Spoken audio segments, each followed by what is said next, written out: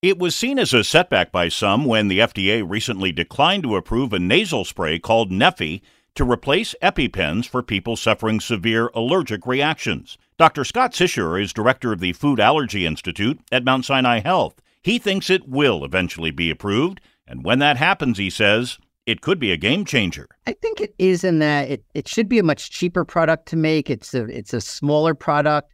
It's easy to use. It's something that doesn't include the needle that the whole phobia situation goes with. So I do think it would be a game changer. But even if it's approved, it may not be for everyone. I also could understand after approval, my patients might still be a little nervous because it's something new. And I mean, if you're very comfortable with using the devices that have been around for decades, stick with it. Dr. Scott Sicherer at Mount Sinai Health. For this and more health news, go to WCBS880.com/health.